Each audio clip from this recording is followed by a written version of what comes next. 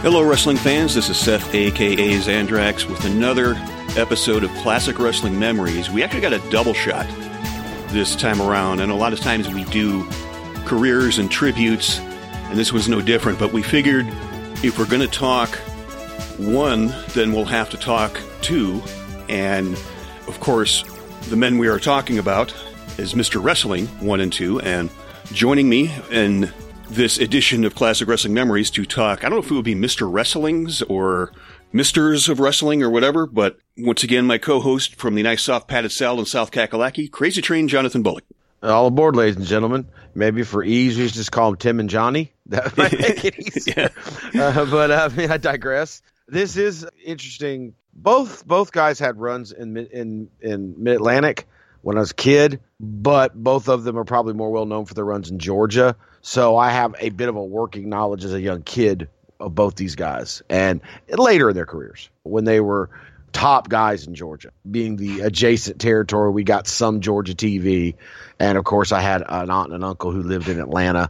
I'd visit them, and I would get the Georgia TV at their house. So I have a pretty good knowledge of what was going on in Georgia most of the time. Right, we'll get down to it.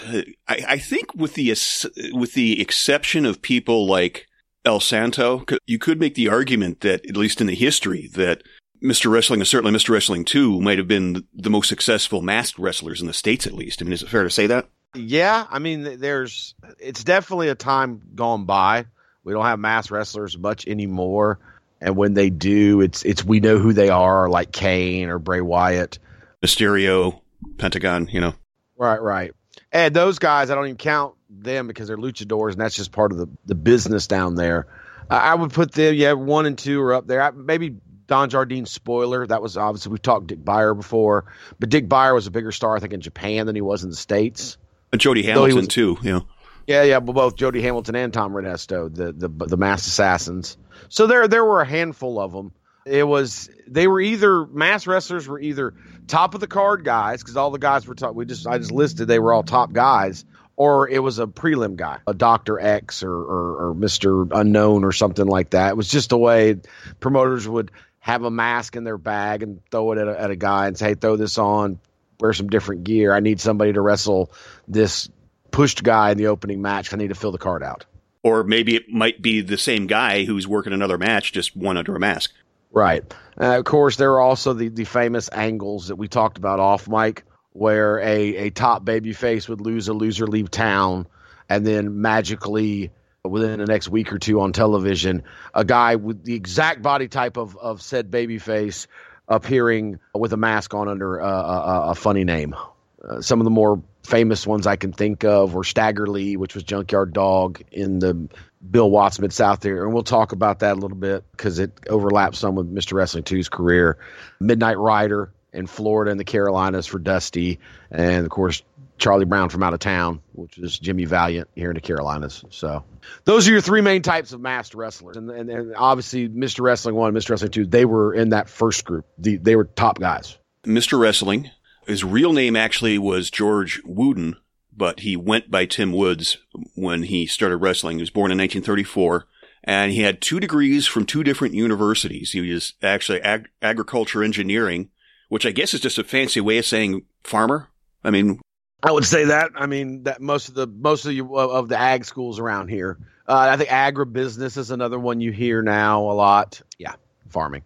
I mean, I think if the pandemic that we're dealing with currently has taught us anything, farming is a job that is greatly diminished in numbers and completely and totally overlooked by most of society of how important they are. They feed us, for God's sakes. and it's I think it's a line of work that is much more complicated than people understand. You don't have to be a neuroscientist or an astrophysicist to understand it, but there is a lot of science and management involved, especially in a bigger farm. So, yeah. He got that degree from Cornell University in New York, but he got his degree in mechanical engineering at Michigan State. And that is where he gained success as an amateur wrestler. That's where he got his amateur wrestling credentials from Michigan State. He actually finished second in the NCAA tournament twice, which essentially makes him a two-time All-American. And his college pin record was on par with the legendary Danny Hodge. I think Danny Hodge was like one of only like one or two guys that had a greater record than he did. And Danny Hodge is obviously somebody we could do multiple shows on, but yeah. No shock. He was a success, or he gained notoriety by being successful at Michigan State. Those that are not familiar with the amateur wrestling world, and I know it's a small group of people that are fans of that. Historically, what's known as the Big Ten. I know some of our listeners are not familiar with collegiate sports. The Big Ten are the major universities in the Midwest. Those schools have dominated amateur wrestling for a long, long time. With the most successful program, the Notre Dame, if you're a football fan, or I guess currently it would be Alabama, or if you're taking basketball, the Indiana, Kentucky, North Carolina Dukes of collegiate wrestling is Iowa, which is a Big Ten school. But Michigan State is in the Big Ten. Michigan, Northwestern, you're a Chicago guy, so Northwestern, those are the Big Ten schools. Ohio State, I think the reason why is just climate based. It's living in that part of the world has very cold and harsh winters. So anything you do sports wise is going to have to be inside. And both wrestling and basketball are men's sports that are played in the wintertime. And Indiana is a historical powerhouse in basketball, and the rest of this at Michigan and Michigan State are both really good in basketball too, historically speaking. And the other schools are wrestling schools. You can understand that living in the Midwest, I'm sure, why wrestling would be popular in the wintertime. Oh yeah. Yeah. I mean, we have hockey here a lot, so, which is natural because, it's cold half the year here. Yeah. Once again, Big Ten's the powerhouse in hockey too. Right. Minnesota is always one of the best collegiate programs in the country. And then, strangely enough, so are the Boston colleges. Shockingly, again, it's cold in Massachusetts as well. So go figure, right? I mean, I say all the time, people don't like, well, how come those Southern-based colleges seem to dominate collegiate sports, whether it be football, basketball, baseball, swimming, or weather? We can train year round here. You can't do that up where you live. I mean, it gets cold here in the winter, but not so cold that, and I know this from personal experience, you can go out and train in the middle of the winter. You can go outside and run and do your cardio and practice. The weather's not great to play baseball in February, but it can be done. You ain't playing baseball in the middle of February in Minnesota or Michigan. Just not happening. But I do want to clarify with Michigan that this is Michigan State, which is not where the Steiners went to. Steiners went to Michigan University of Michigan, right? No, the Steiners actually went to Michigan State. They just build themselves from Michigan because Michigan's more well known. Okay, it's just a story. I think it's more well known, but they actually did go to Michigan State. Who else went to Michigan State? Magic Johnson. So it isn't like they haven't produced good athletes to come out of Michigan State. I just think Michigan is, for whatever, probably because of their success on the football field. I think they're like the third or fourth winningest program in the history of college football. They're more well known. So the Steiners build themselves from Michigan, but they actually went to Michigan State because when you're talking Big Ten schools, I told you some of them are good at wrestling, some are good at basketball. There's a great example. Michigan State is good at basketball, and they've had teams like the Magic Johnson teams in recent years under Coach Tom Izzo, where they've been really good in basketball. But historically, Michigan State's the wrestling school in Michigan, and Michigan is the basketball school in Michigan. Does that clarify things? Yeah, that makes sense. Now, Wooten turned pro in 1962, which, as we talked about, he was born in 1934, so he actually started late for a wrestler. That would have been in his late 20s. Well, if he went to college for 2 degrees, that makes sense. Yeah. Yeah. A lot of guys. I had a later start in the business. A lot of guys start right out of high school. Look at like a Dustin Rhodes. He's born into the business when he starts when he's 18 years old. Or Rey Mysterio, you brought him up earlier. He was like 14 or 15 when he started wrestling professionally. Terry Gordy, who we'll mention later, started at like 14 or 15. But a guy who went to college, they're not going to start to their early to mid 20s because you're going to get those The Rock's like that. Think about it. He went to school for 4 years. Ron Simmons, any of the guys you can think of that have legitimate amateur backgrounds of any type are probably going to start a little later because they played collegiate sports, and then some of them even played pro ball. An Ernie Ladd, a Bill Watts, a Lex Luger. So that makes sense to me that Tim would start later because he went to college and wrestled in college. The Briscoes, famous wrestlers. Danny Hodge, they didn't start wrestling until later. Why? They all wrestled in college. They went to college for 4 years. And when you got 2 degrees, you got a lot of education, so there's a lot of potential real job opportunities. So maybe he just wanted to make sure he had that experience before. Yeah. Well, the old cliche of, hey, kid, get an education. I told you how Wahoo told me that as a kid. Go to school. There are a lot of trainers in that era who wouldn't train a guy for the business until they had been to college. Backup plan. Absolutely. Yeah. And for a guy like a Tim Woods, like a Gorilla Monsoon, like the Briscoes, like all these guys we're talking about, Dick Beyer, guys that had amateur backgrounds, and because their athletic prowess had been able to get a education. I'm not saying they weren't motivated to be star wrestlers, but I don't think they were as desperate, if that makes sense. Because if it didn't work out, and especially someone like Tim Woods, those are engineering degrees. I mean, engineers make good money now. They made really good money back then with college degrees. So he goes by the name Tim Woods when he starts wrestling, and he actually first wrestled for Capital Wrestling, which we talked about in one of our early shows. That was the company that would eventually morph into WWE. So that's where he broke in, and makes sense because he was born in New York, and he actually wrestled on the same card, May 17th, 1963, where Bruno won the then WWF title from Buddy Rogers. And within a few years, he had success in New York, down Florida, Texas, and he was working as a clean-cut babyface.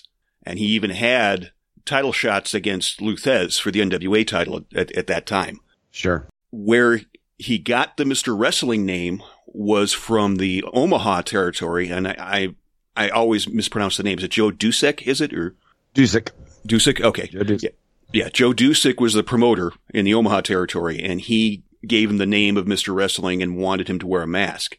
Now, where this was considered risky is like we were talking about before. It's why I brought up masked wrestlers before.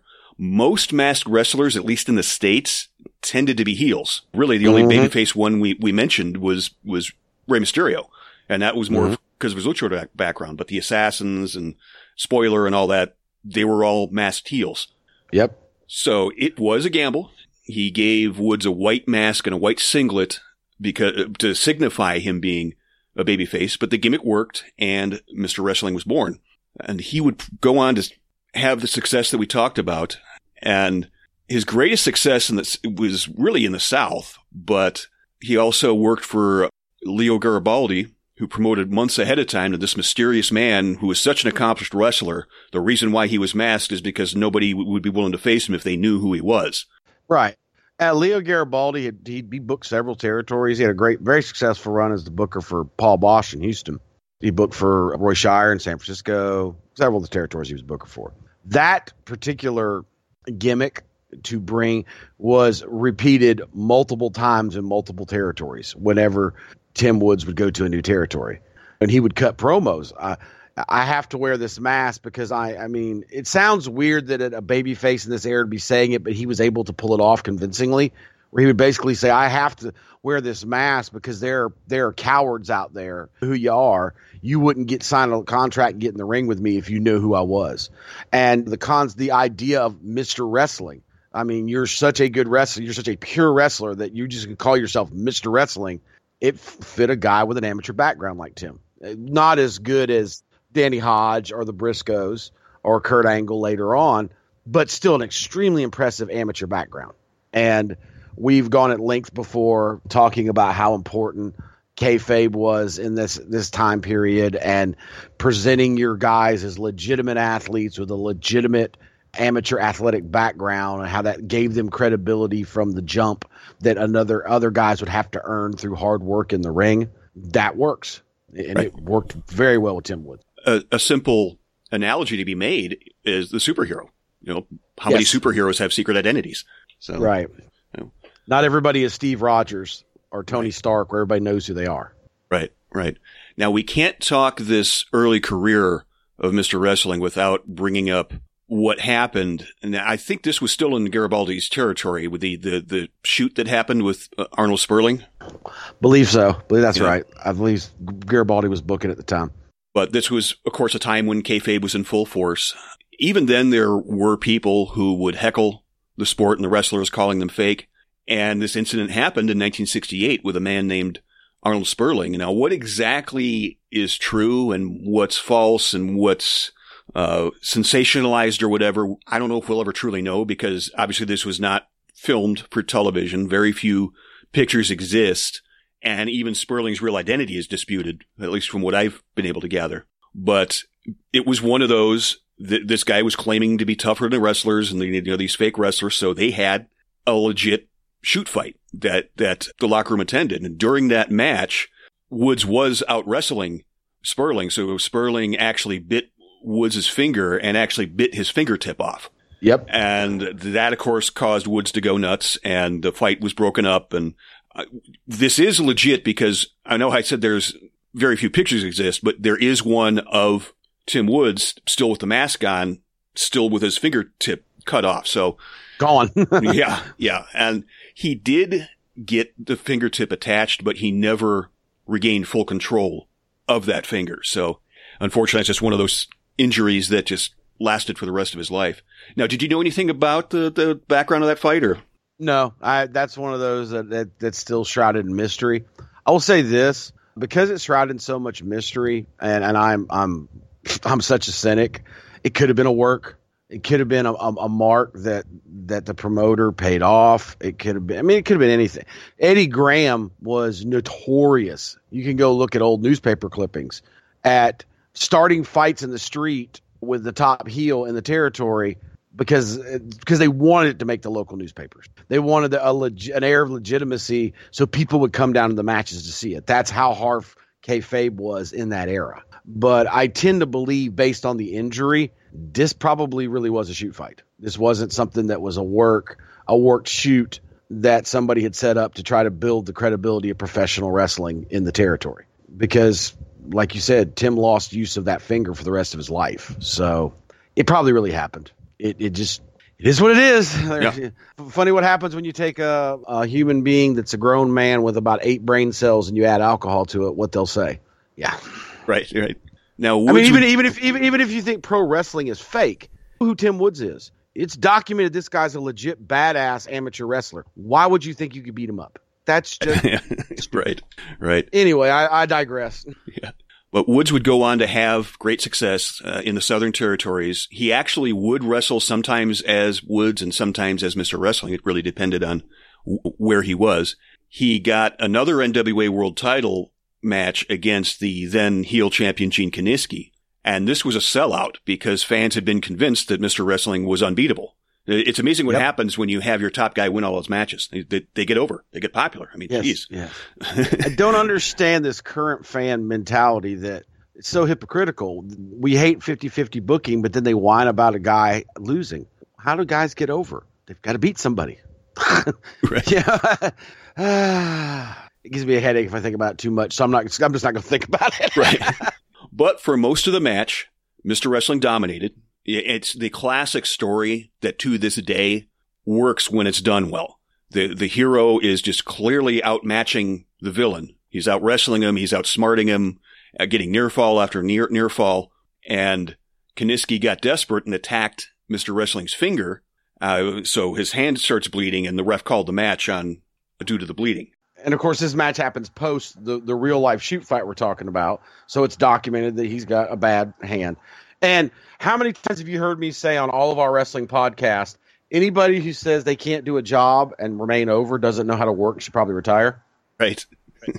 This is a prime example of it. This is what we talk about when we sing the praises of Harley Race, when we sing the praises of Ric Flair, the Jack Briscoes, the Gene Kiniskis, the real world champions. These guys could go into a territory and know how to control the match enough to where they didn't lose any of their credibility, but make it very believable that the local hero or the local guy, if it was a heel, was that close to beating the world champion, and they both come out stronger for it. And I'm not taking anything away from Tim Woods.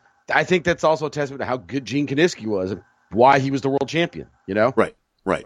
Yes, the hero lost, but there's no doubt in those fans' minds that on any given rematch, the good guy could still win.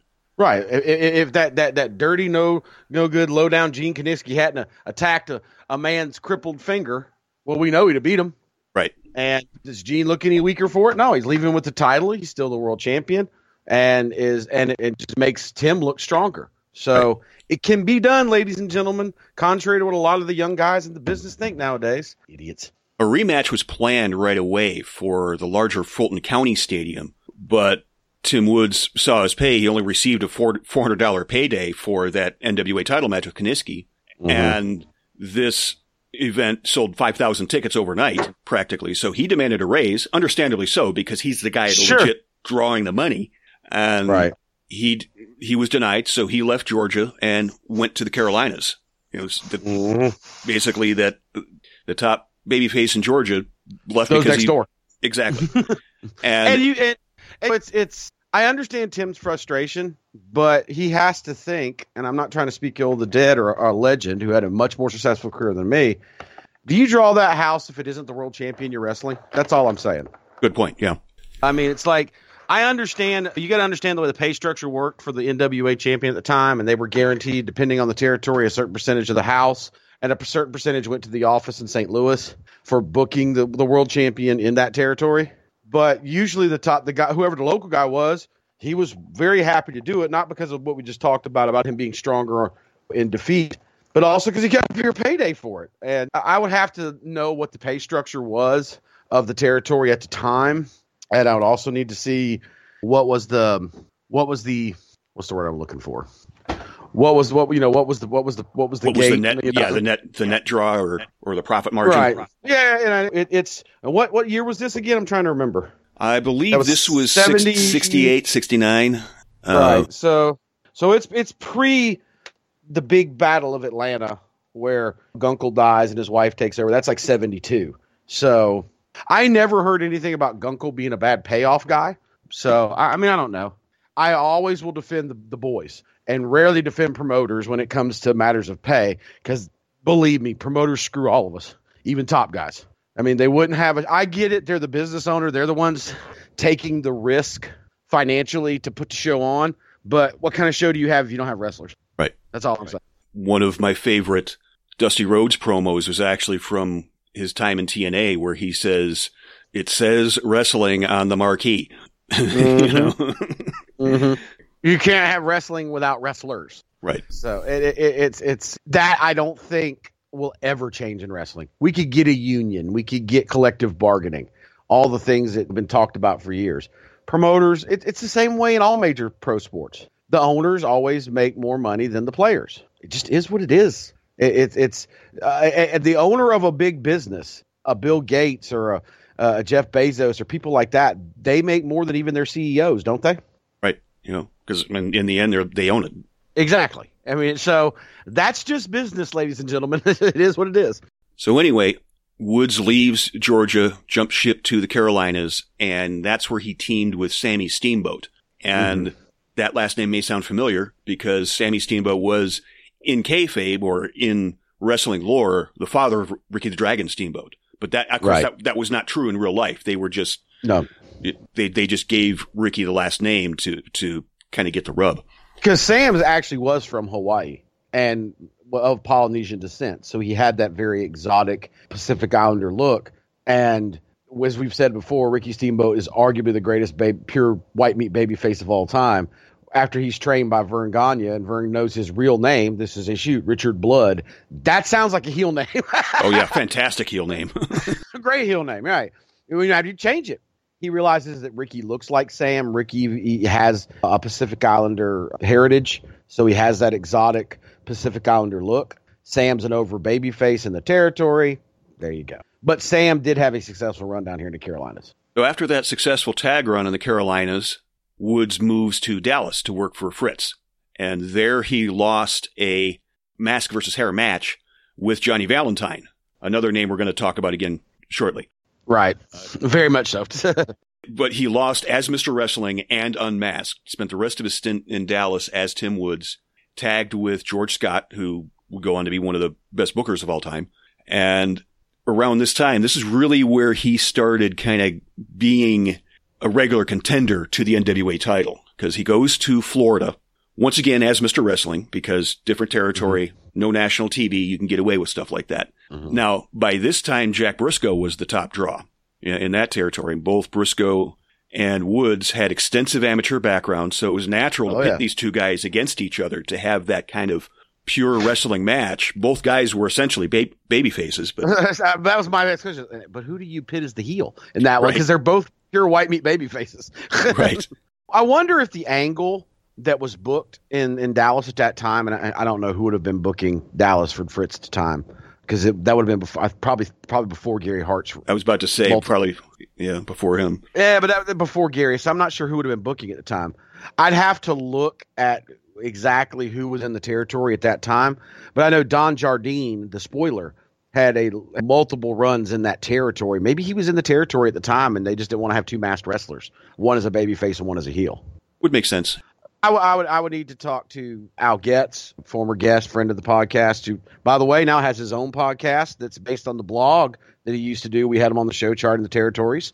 That is the name of his podcast as well. It's part of the Arcadian Vanguard podcast network, the same network that has Jim Cornette's. I think they're going to do he's going to do his monthly. He's dropped one where he talks about 1981 Mid-South, the blinding of JYD by the Freebirds, which we'll discuss some of that later on when we get to Mr. Wrestling 2. But check him out, free plug. He's not asking for it.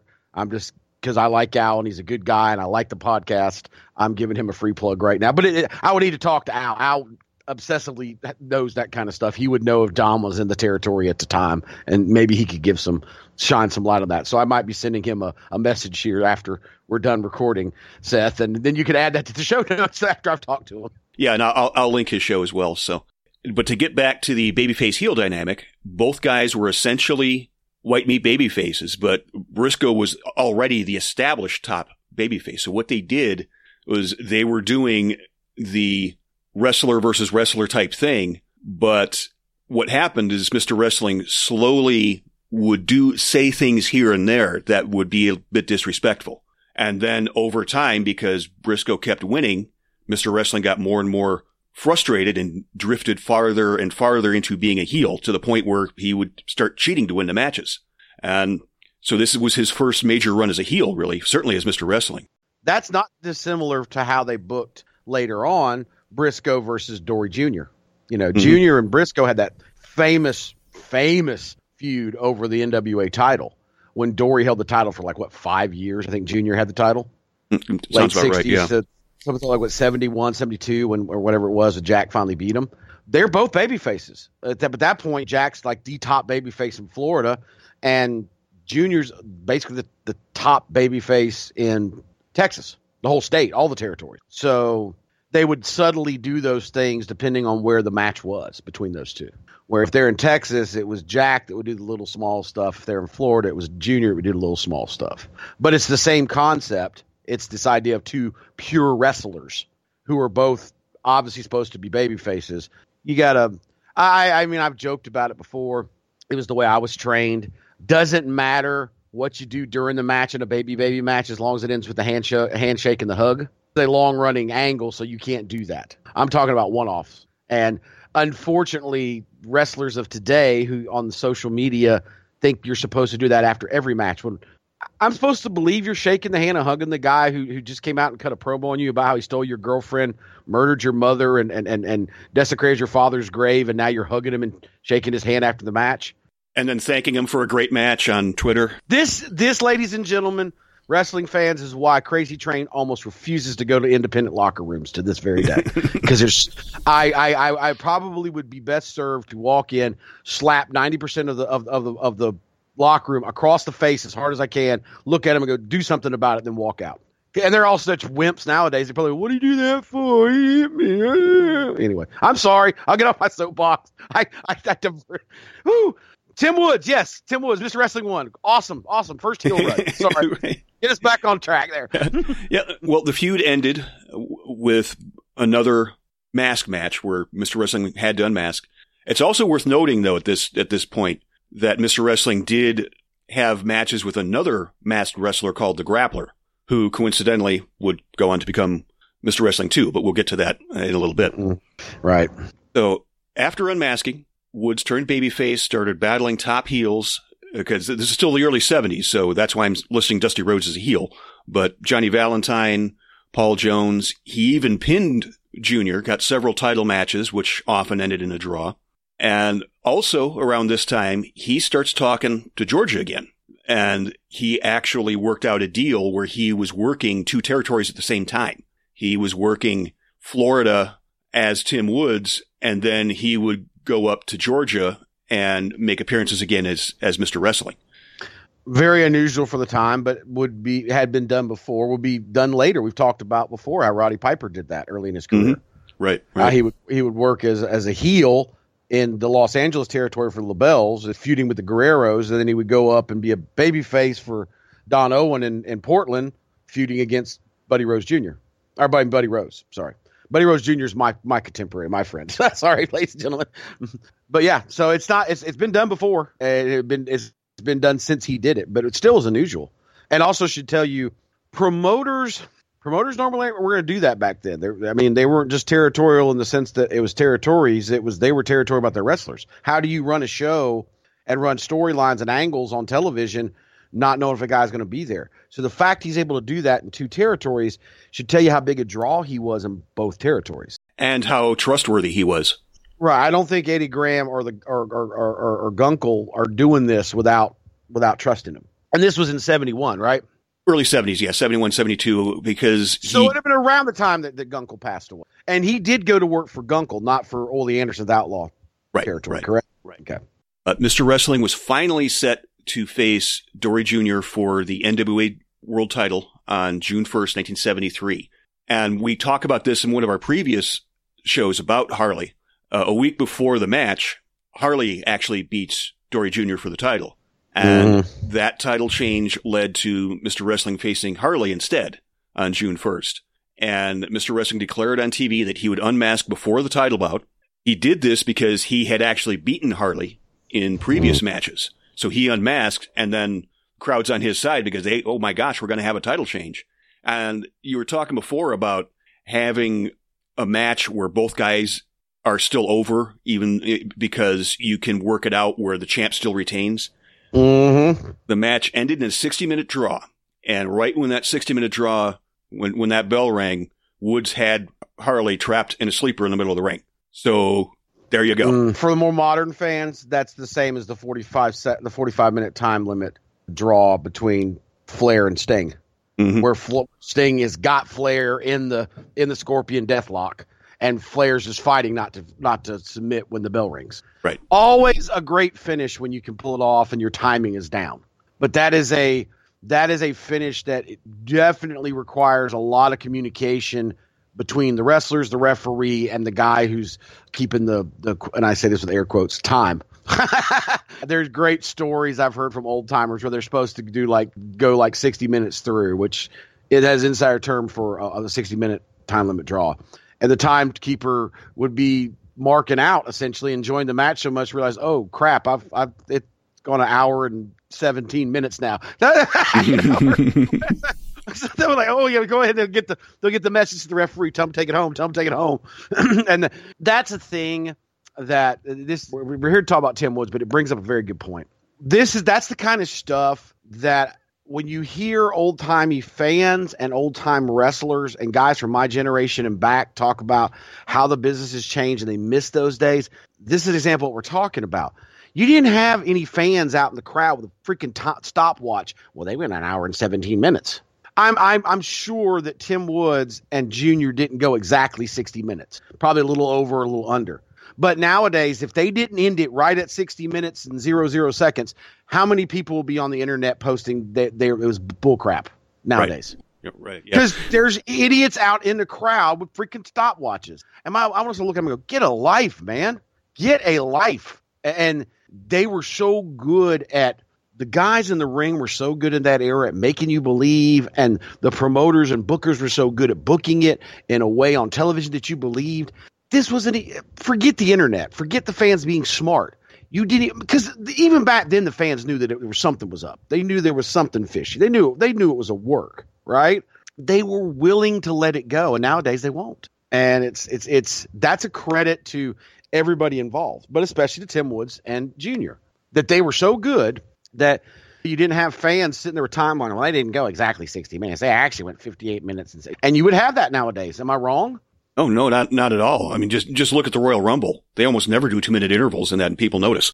Oh, and invariably the day after, Monday after that, you've got 9 million keyboard warriors complaining about the intervals. And I'm like, get your ass up, go learn how to bump, learn how to sell, get in shape, go to the gym, go in there and go as long as those guys do and then complain. Shut up, sit down. Shut up. I'm getting fired up. I'm sorry, ladies and gentlemen. I was about to say, did they not give you your meds at the asylum? Or No. It's just when we talk, I mean, obviously that's what we talk about on Classic Wrestling Memories is this old time stuff. It just reminds me how much better the business used to be. Right. We were mentioning before about Georgia. So here's the answer about Georgia. Tim Woods, after this match, he went back and started working in Georgia full time. But by this time, Jim Barnett had bought that territory. So he's working for Jim Barnett, which would have been previously the Gunkel territory, right? Right. Okay. Yeah, it was Jim having the political clout to be able to do that and a way to end kind of all of that. I mean, I'm pretty sure, I can't remember the whole story. Pretty sure Sam Mushnick had a lot to do with, because this would have been Jim coming back from Australia and successor running WCW at the time, the original WCW. And we've talked before, the only reason Barnett had left the country and gone to Australia to begin with was the sex scandal when he was running Kentucky earlier in the 50s and the 60s, where openly flamboyant gay man having these wild parties as the local wrestling promoter there in Lexington, where the University of Kentucky is, that involved Rock Hudson long before Rock Hudson came out of the closet, and other famous people, where essentially the University of Kentucky football team was being paid to be and I'm using these as because this doesn't have the explicit tag, air quotes, entertainment for the evening. And I'll just leave it at that. Started to come to light because some journalists found out, and next thing, Jim Barnett's on a plane to Australia and starting a promotion there. So, I mean, but he did run a successful territory at the time that he was in Australia. We've talked about it before. It was the most successful territory in the world. I don't think they were officially a member of the NWA, but he would get the NWA champion to fly in every once in a while. He still had a lot of connections back here in the States. So I can totally see. Like I said, I don't know. I would like to do a show on that because I would enjoy doing the research and talking to some old timers about it.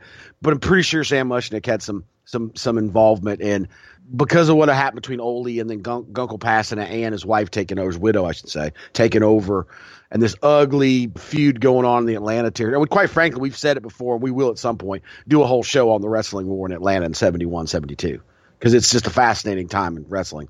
But the fact that Jim Barnett came back, I think enough time had passed and it was far enough away, Georgia to Kentucky, people had forgotten. So, I mean, I'm sure you can understand why I'm feeling that way, that Mushnick probably was involved with Barnett. Yeah. I mean, at the end of the day, Barnett, which is probably another personality we need to do a whole show on. My boy. Oh my, Seth, you're just a beautiful man. But I think that you got to remember, as I've pointed out before with Barnett, he was on President Carter's National Board of the Arts. I mean, that's the circles he ran in. This is a powerful man, which is amazing when you think about how flamboyant and openly gay he was in the time period he was. Kind of amazing. So upon returning to Georgia, this is where the feud happened, because Mr. Wrestling 2, who had now been established, or nicknamed 2 by the crowd, essentially. Right. 2 turns heel on Mr. Wrestling, deciding it was a disgrace that he lost the match, or lost the mask. And they feuded all over the state. And that had to be thought of as a gamble at the time, because I believe Vince Sr. actually called up Barnett and said, you can't do two guys in masks in the same match. It wouldn't work. But it's not going to sell. Right. But it did. And it drew a sellout crowd. They did a mask versus hair match that 2 won, and 2 won. Okay. That Johnny Walker won. Mr. Wrestling 2 won. And the Tim Woods Mr. Wrestling had to have his head shaved. And they did make amends and team again as 1 and 2. But by this time, this is really Tim Woods getting to the twilight of his career, and 2 was the one that was considered the major part of the duo by that time. Yeah, it's probably a good time to give a backstory on 2 at this point, since we're starting to cross over their careers. First off, let me say, all due respect to Vince McMahon Sr., that is a great example, in my opinion, I've brought up before about a promoter knowing his towns and how every territory was uniquely different. It probably wouldn't have worked up north and in Vince's towns, but Barnett knew his towns in Georgia, and he knew how over those two guys were, so he knew it'd work, and it did. Right. But Mr. Wrestling 2, Johnny Walker, had actually started his career in the mid-'50s with Paul Bosch in Houston, with Leo Garibaldi as the booker at the time. And I think it was Garibaldi there, or maybe it was Bosch that gave him the name Rubber Man because he was extremely flexible, and that was kind of his gimmick. And he was a mid-card guy. And it was Bosch, by the way. Was it Bosch? It was Bosch, He wrestled for about, 10 years, 10, 11 years, and he retired. And he was actually, I believe, living in Tennessee, running a gas station or a used car dealership when I think it might have been Barnett. It might have been Paul Jones, not Paul Jones, the wrestler, Paul Jones, the promoter in Georgia, the partner of Barnett in the territory, who convinced him to come out of retirement to tag with Tim Woods as Wrestling 1. And they put the mask on him, just started calling him Mr. Wrestling 2. And they would run angles where Tim Woods would be injured, kayfabe, and Johnny Walker as Wrestling 2 would fill in. And I cannot one used the sleeper as his finisher. 2 used the running knee lift, which was just kind of a setup move now. But that was his big finisher. And they were successful as a tag team, and they were successful separately. And there were times you got to remember, we've talked about this before in the Carolinas. This is true in Georgia. Well, we talked about Florida. They did there too. When these territories got really hot and successful, they were able to run 2 towns on the same night. And who is a promoter and a booker doesn't want to have 2 guys that wrestle similarly, look the same, wear the same mask? You can put one in the main event on one town and one in the main event in the other. That's fortuitous for a booker. It may sound a little devious to say this, but I can understand from a promoting standpoint why they would do that, because they're not promoting him as Tim Woods or Johnny Walker. They're promoting each as Mr. Wrestling. So you're getting a Mr. Wrestling. It's just not necessarily the same guy underneath. Yeah, you get Mr. Wrestling 1 or Mr. Wrestling 2, depending on which town you're in and which one they send whoever to. And it's directly out of this feud where he feuds with one and beats one, and Tim Woods shaves his head. Mr. Wrestling 2 becomes the biggest babyface in the Georgia territory and would stay there unusurped until the early 80s and the rise of Tommy Rich. And you've heard us talk at length about how over Tommy Rich was. So he had probably, a 7-8 year run as the top guy in Georgia. And the only guy that even came close and I think maybe got to his level but never surpassed him would have been Bullet Bob Armstrong. Right. And Bob actually legitimately hurt his face, but broke his nose or something, I believe, because he was a volunteer firefighter on top of being a wrestler. And I think he was fighting a fire when he had the face injury. I could be wrong. Could have been a motorcycle accident. But they worked an injury angle into it. And then Bob started to wear a mask as the Bullet Bob Armstrong. And I've often thought the reason that worked is because it's the territory where it was already established that a masked guy could be a top babyface. I don't know if that works in another territory. And obviously Bob wrestled a lot before without the mask, and he wrestled without it after the injury. They did the whole storyline was that Bob had some kind of protective gear underneath the mask to protect his nose that he had to wear during matches. And he didn't bill himself as Mr. Wrestling 3 or something. He billed himself as Bullet Bob Armstrong. He just wore a mask. Everybody knew who it was. But I don't know if you can pull that angle off if it's not for the success of Tim Woods and Johnny Walker already under mask at this point in that territory. Just my thoughts. Right. What you were mentioning about too becoming the top babyface, when you look at some of the names he was feuding with around this time, Harley Race, Gene and Ole Anderson, Bill Watts, all guys legit top draws for their go. Yeah. And I guess it wasn't long after that feud when Wrestling 1, Tim Woods worked his way back here to the Carolinas, correct? Right. So we've now established they've had the feud, they've split. Tim's lost the hair versus mask match. Johnny's remaining in Georgia's top babyface. Tim comes back here to the Carolinas and immediately becomes one of the top babyfaces here, back with the mask on as Mr. Wrestling. And for current fans, probably the most famous story about Tim Woods, Mr. Wrestling 1, that they know of is the infamous plane crash that involved Ric Flair. Tim Woods was on that plane as well, along with David Crockett, Bob Bruggers, Johnny Valentine. Do you notice what is different between Johnny Valentine, Ric Flair, Bob Bruggers, and Tim Woods? Absolutely. He's the only babyface in this group of wrestlers on this plane. Right. And of course, we know that Bob Bruckers could have wrestled again, but he retired. He was never fully into the business anyways. It severely injured David Crockett. Eventually the pilot dies. Johnny Walker never wrestles. Johnny Valentine. Johnny Valentine, and Ric Flair, of course, breaks his back, and he's out of, a year and a half before he comes back. And Tim Woods, Ric Flair said in his autobiography, To Be the Man, the events that followed that plane wreck and what Tim Woods did, Tim Woods saved wrestling. Yep, that's exactly what I had in the notes here, as Ric Flair calling him, quote, the man who saved wrestling in the Carolinas. Because he probably shouldn't have been wrestling and was obviously in pain, was going to house shows and working through the injuries of being in a plane wreck and showing up on TV. He went to the hospital to see Johnny and Rick and them, but he went without his mask and he gave his real name, not Tim Woods, George Wooden. You know, I believe he told the hospital and the authorities that he was a promoter, not a wrestler. He just said he worked for I think he says, I work for Jim Crockett Promotions. So none of this is a lie. He's not kayfabing. He's telling the truth. He gave him his real name and he was an employee of Jim Crockett Promotions, right? Mm-hmm. He wasn't lying. He had to save the business because kayfabe was so strong, and it would have been in that era in 74, 75 would have been 1,000 times worse than when Sheiky Baby and Duggan got busted together with drugs. It would have been worse because you have to understand Woods was feuding with Flair at the time, and they're on the same plane together. Come on. Right. And Woods, it's Flair talks about Woods is also the same guy that when Flair showed back up at the offices there in Charlotte of the Crockett's with the back brace on, Woods like, take that damn thing off. That's going to make all your muscles atrophy. Because back in those days, all the guys in the locker room were amateur doctors. They knew better than doctors.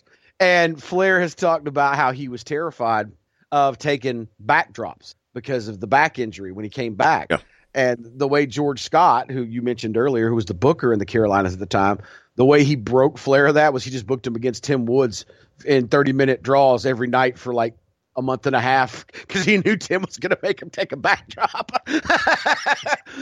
And he's like, you're going to get in the ring with this guy and work him every night and take a backdrop. And it's also why I don't want to get too distracted on Flair, of course, but it's also why a lot of times when Flair would take that famous off the top rope thing, he kind of lands more on his hip than he does his back.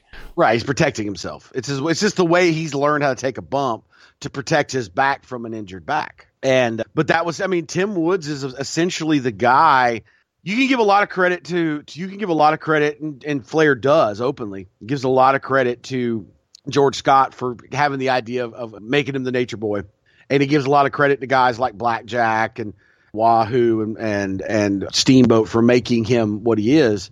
But he'll also, if you talk to him, Tim Woods is the guy that he was in the ring with right after the injury, and there probably would be no Ric Flair without Tim Woods. He's the guy that helped Ric Flair get his confidence back, knock the ring rust off. So for all the accomplishments Tim Woods has in the wrestling business, I think that alone is worthy of Hall of Fame.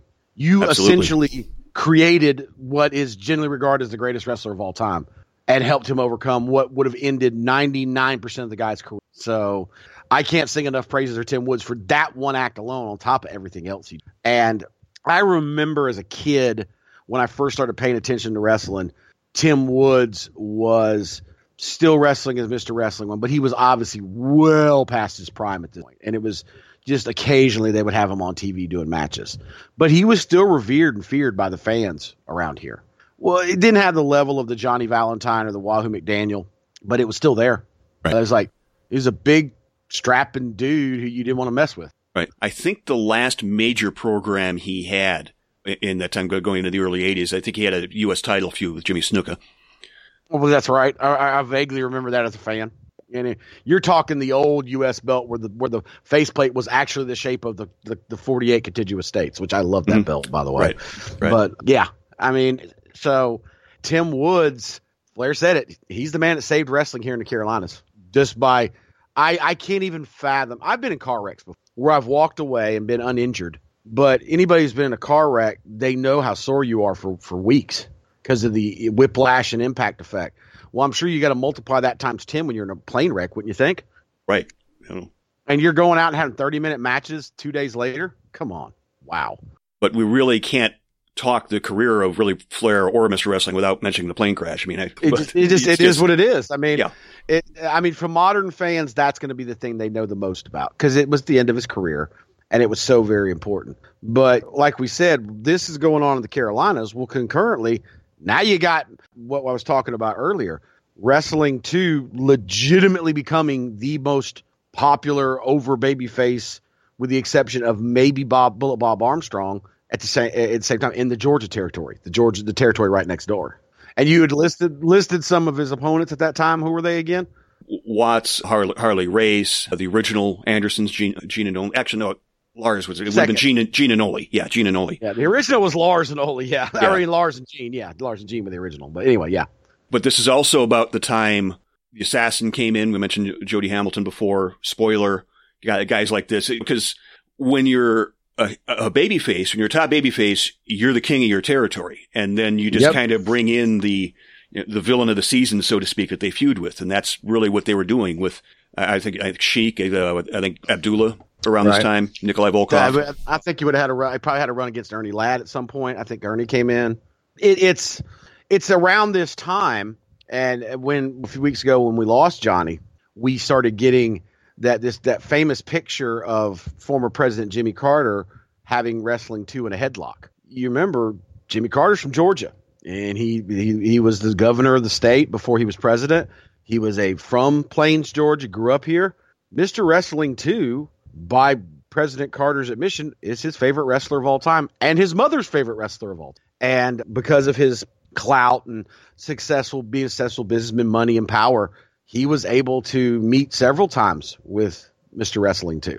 Those that weren't alive, they don't understand. President Carter was the first president we'd had from the South since, I guess LBJ being from Texas. But other than LBJ, he was the first Southern president we'd had, since before the Civil War? Possibly, yeah.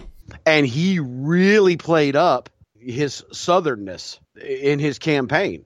He had Southern rock bands and country bands of the time, like Marshall Tucker and the Almonds and Charlie Daniels and guys like that, playing his rallies. And he would take pictures in public with Mr. Wrestling 2.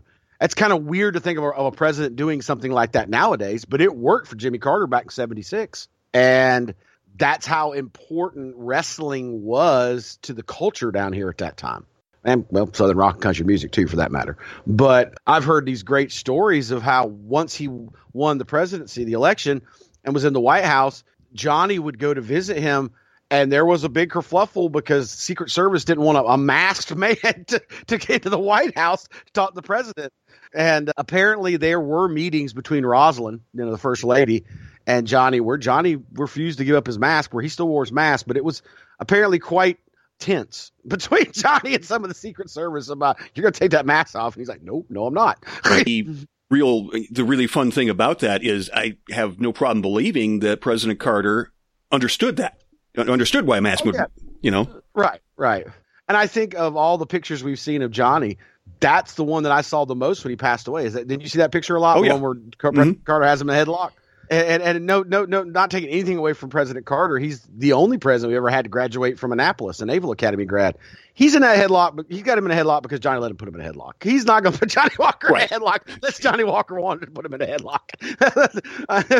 I don't think Johnny was too much to attack the sitting president, but you get my point. Right. Right. And another thing about Johnny, I meant to mention this before, but when he retired at the age of 30, at least the first time. But he was one of those guys that just looked older than he was. So he was 30, but looked like he was probably in his mid 40s. So by the time he's 40, he's looking a lot older than 40. And that's one of the reasons they gave him the 2 gimmick, is because who cares what you look like when you're wearing a mask? Right. A lot of fans didn't catch this, but if you were a fan of the halcyon days of ECW, the late 90s, the real ECW, not that joke that when they tried to revive it in the WWE. You remember when Raven would do a knee lift a lot in his matches? He would hold up 2 fingers. That's why. It was his little wink, wink, nod, nod homage to Mr. Wrestling 2. And I don't know if which is amazing because those were like the smartest fans in the business at the time, right? And I don't know if all the fans there caught that's what Scott was doing. Scott's openly admitted that was my tribute to Mr. Wrestling too. Was I'd hold the two fingers up and then go for the knee lift. I mean, you got to remember, Scott grew up in the Florida territory. Johnny had some runs in Florida, and Florida's right next to Georgia, so I'm pretty sure he got some Georgia TV at some point in his life. Absolutely. Now, around late 70s or early 80s, like I said, Tim Woods is in the twilight of his career, but they were still doing tag matches. So this is around the time where in Georgia they're facing the Assassins, they're facing the Freebirds, and who was also winning top singles matches on his own. Right. But you're also talking around the time frame that Tommy Rich is ascending to the top of the card as the top babyface. It's wrestling. The young guys come in, they start take over. Wrestling's always been that way. But he was still heavily ensconced in the main event. Both Johnny and Tim were at this point. You've got that wonderful, and I don't know if you're going to link it or not, that wonderful promo by Ernie Ladd. It's just simply called Ernie Ladd is Awesome. Yeah. From George Championship Wrestling, early 80s, with Gordon Soley interviewing Ernie Ladd. And if you don't know the territory and who all was in it at the time, you wouldn't fully understand who Ernie Ladd's cutting his promo on. He's mostly cutting it on Wahoo McDaniel, talking about he's going to pluck the feathers of that Indian. But he also mentions Tommy Rich. He also mentions Tony Atlas, and he mentions a guy, I'm going to rip that mask off and show you are a criminal. He's talking about wrestling. Mr. Wrestling 1, I believe, but it might be 2. Please link that in show notes. Oh, yeah. That's just, you could not cut that promo today. Oh, absolutely. Makes some very inflammatory and racially charged comments about Tony Atlas and Wahoo McDaniel, but they're still awesome. I mean, he was a heel. You were supposed to not like Ernie Ladd. Right. But this is about the feathers. Pluck them feathers, Indian. That's gonna have my own Thanksgiving. That's right. Ernie, I'm sorry. That's the most appropriate named YouTube video I've ever seen. Ernie Ladd is awesome. I digress, but yes. But it's good that you mentioned Ernie, because this is about the time in the early 80s where 2 starts working in Mid-South. Mm-hmm. And this was when Bill Watts was running, and Ernie would have been his booker that time, right? Right. Well, Bill Watts would have been the promoter, and then Ernie was the booker. But the top guy in the territory by this time was Junkyard Dog. And so they had to turn heel, and this is one of the most famous botched moments in wrestling history. Might be number 1 on Matthews Botchamania. Right. And Ernie would tell Bill Watts, and of course I'll use any excuse to try a Ernie Ladd impression, but I can just imagine him saying, "Cowboy, you can't beat JYD in New Orleans." Yeah, remember this is post Ernie getting fired and then rehired on one day by Bill Watts for making JYD. I think it was Wrestle 1 for like 30 minutes. Right. The boy's not gonna make it, Bill Watts. He can't do it. I put him in there for 30 minutes with Tim Woods. You're fired. I didn't hire you to tell you what he can't do. I know what he can't do. I hired him to see what he can do. That's a great story. Yeah. And I can hear Bill Watts yelling back at him too. He can't do a Broadway, so don't have him do a Broadway. You know? It's pretty simple. I didn't hire him to see what I know what he can't do. So I hired him to put him down there to see what he can do. But Mr. Wrestling 2 had turned heel on Junkyard Dog, and they had this match.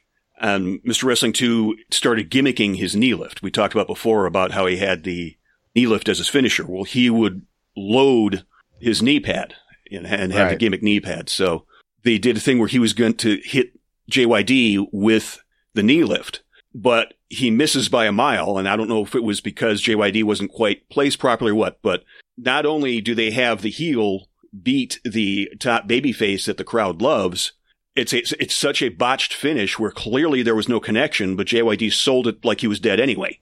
Yeah, I mean, for a guy who was not known to take bumps, he took a picture-perfect bump off this thing. You're right. I mean, you thought he got hit by a cannon shot, and he clearly missed by a mile.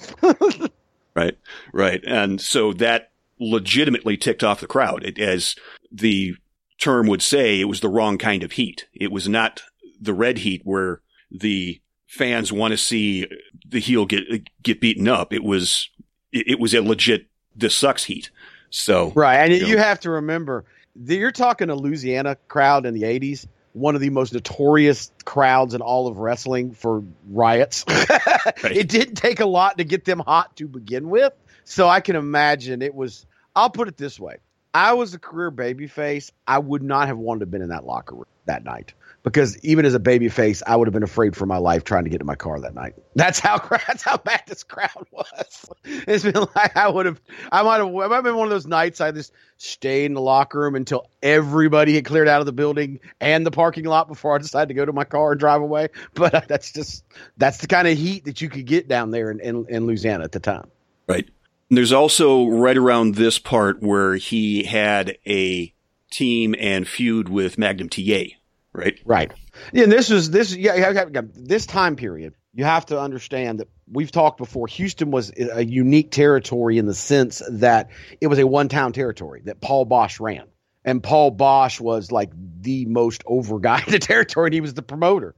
He was very, very ensconced in the local community and just that well beloved and respected by the citizens of the city of Houston.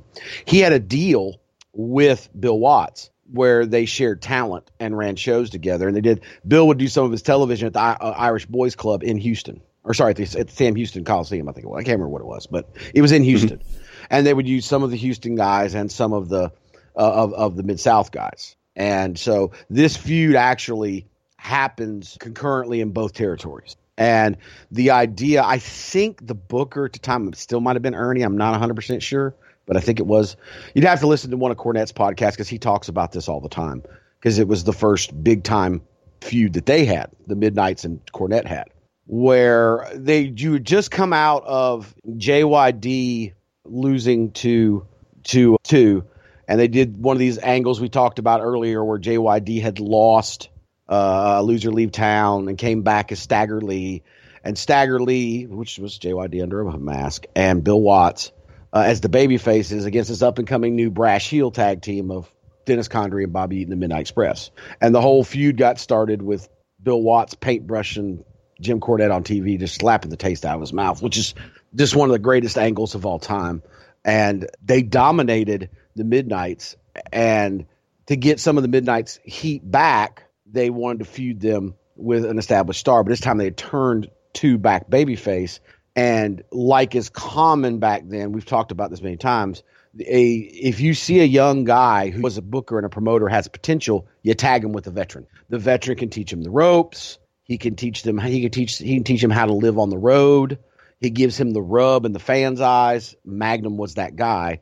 2 was the established veteran. And you've got the perfect foils in Jim Cornette and the Midnight Express for them, because they're this brash young heel tag team. And the bulk of the feud involved a lot of matches that dealt with the loser has to take lashes from the other team with belts. Another angle, they don't do that a lot anymore, though we do have strap matches and stuff like that occasionally.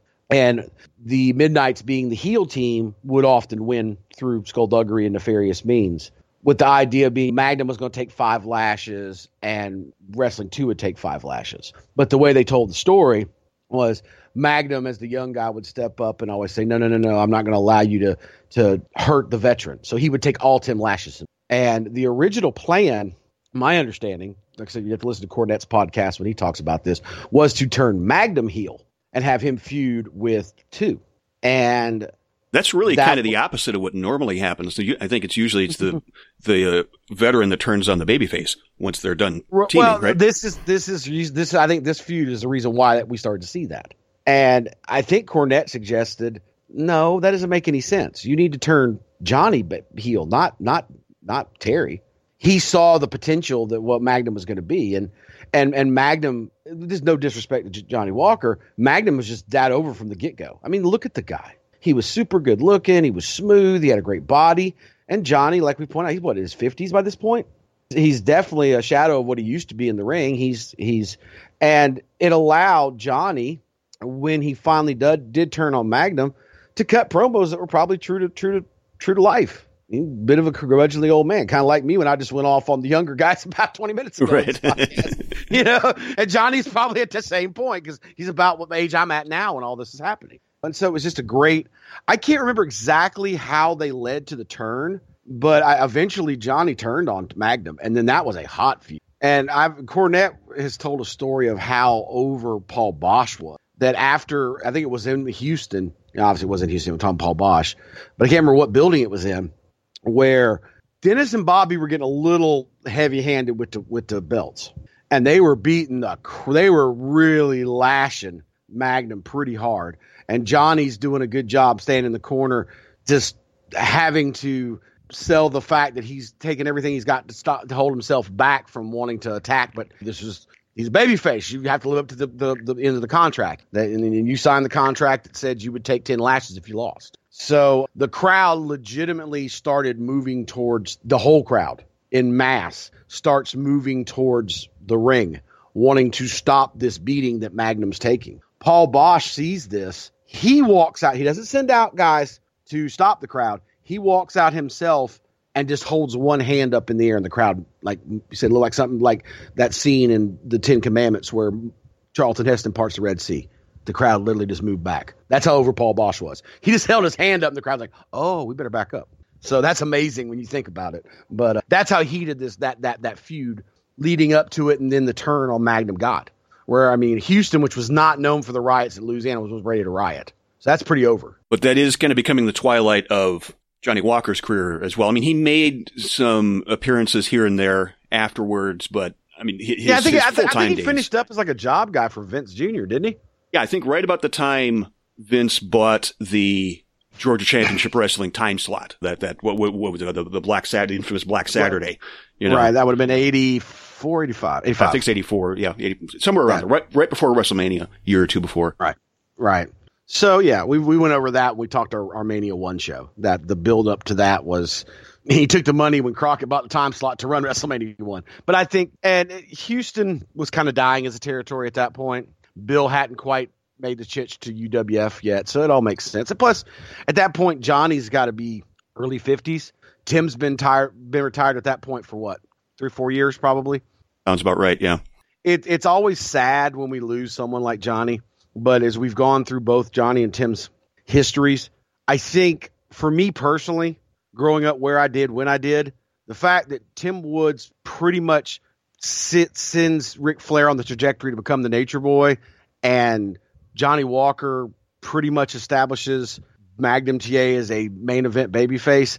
As a fan who grew up in the Carolinas in the 80s, I can't be more thankful to the two of them, can I? Right. I mean, I obviously I don't know firsthand from watching at that point, but I've seen enough of Magnum's work and enough of Two's work. And I think this is around the time also after the run he had for Vince. He basically effectively retired, but remember, this is the 80s, so the internet's not mainstream and all this stuff. So he went back. Right. He just went home. He went back to being Johnny Walker and never told people that he was Mr. Wrestling too. So yeah. And you also have to remember too that it wasn't long after the feud he had with Magnum that Magnum catches Dusty's eye, and Dusty brings Magnum into the Carolinas. And well, what we know of Magnum, most modern day fans, is because of that run he had here in the Carolinas before the car wreck. So that feud's so successful, and we've talked about before, Dusty as the booker in the Carolinas at the time, he's kind of following the same model Vince is. He's going around and cherry picking the territories for the top guys to create his own roster of stars to go head to head with Vince. Magnum's one of those guys. Does Magnum catch Dusty's eye if he doesn't have this great feud with Two? Probably not. We also would be remiss. You cannot talk Johnny Walker, Mr. Wrestling 2, without mentioning his wife, Olivia. That's what I was about to say. The same thing. I was going to say we could probably wind up with that. She, for those who don't know, and it's fairly well documented now, she was a seamstress who made a lot of extra money for them as a couple by making all those robes that we think of from that era that all the top guys, especially Ric Flair, wore. And we're talking, this is extremely labor intensive work, because those you don't sew those patterns on with a machine. Those are done by hand. Slow, time-consuming, very tedious work. And so I believe the blue robe that Flair wears against Harley in the first Starrcade, with the long wings I believe Olivia made that one. Yeah, and I think Flair has said he still has it. It was the first robe that she made for him. He still has. Right. And he looks back and kind of laments he was really underpaying her for what she was doing. But when you would hear Flair talk about he had a $2,000, $3,000, $5,000 robe, that was a shoot because that's how much he was paying Olivia to make them.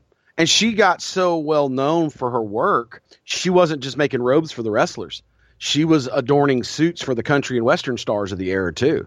I mean, Porter Wagner's probably one of the most famous country stars to wear what are known as nudie suits or Manuel suits, which were normally made by two tailors in the Beverly Hills, one named Manuel and one named Nudie, thus the name Nudie or suit or a Manuel suit. Well, she's closer in the Carolinas and Georgia to Nashville than guys in Beverly Hills are, aren't they? Right. So she's making suits for these guys too. So if you're watching pro wrestling or you're watching the Grand Ole Opry and Hee Haw in the 70s and you see this flashy suit or flashy robe with sequins, 9 times out of 10, you can bet it's Olivia Walker that's made it. And I think it's, once again, Tim Woods, and through his actions, put Flair on the trajectory he was on to become the Nature Boy. Well, a major part of that look was the robes. Well, Johnny Walker's wife was instrumental in that. So is there really a Ric Flair without Mr. Wrestling 1 and Mr. Wrestling 2? It is kind of funny when you put it that way because Tim Woods is the one that kind of helped make him in the ring. And then Mr. Wrestling 2, his wife, is the guy that helped make his look.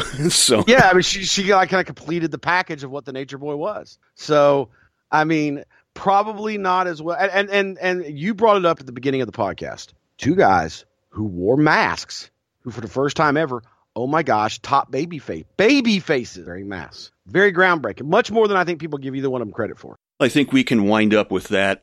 I don't think we're overstating it that both of these guys are Hall of Fame careers, like even individually. Without question. Yeah, in their own right. And I think it's like you like to say about Jerry Lawler and Memphis Wrestling. And I can't remember whose quote is it you steal from this.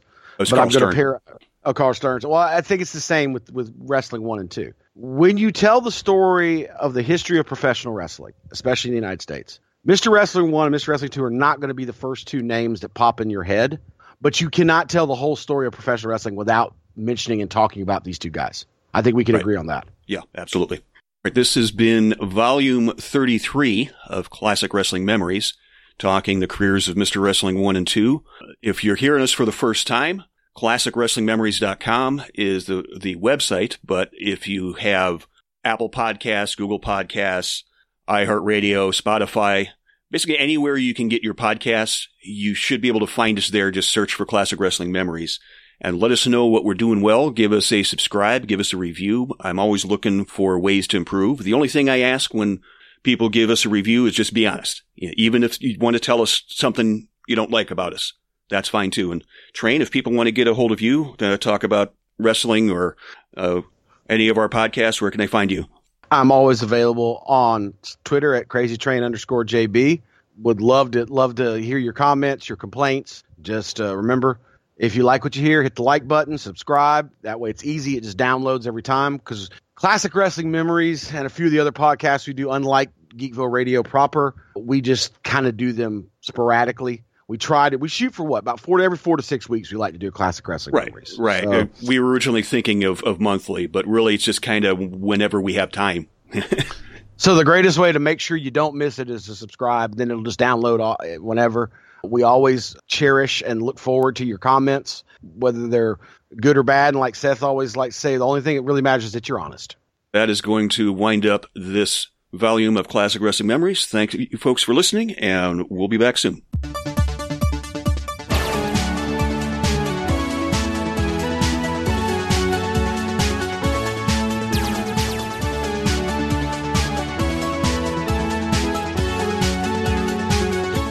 Classic Wrestling Memories is part of the A1-Wrestling.com podcast family and can be found on iTunes, Stitcher, and at ClassicWrestlingMemories.com and at A1-Wrestling.com.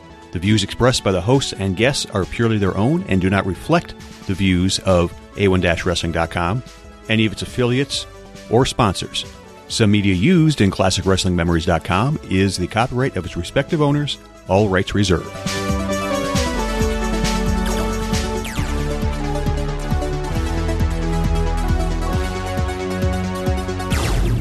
What'd I tell you, cowboy? You can't have that varmint beat JYD in New Orleans.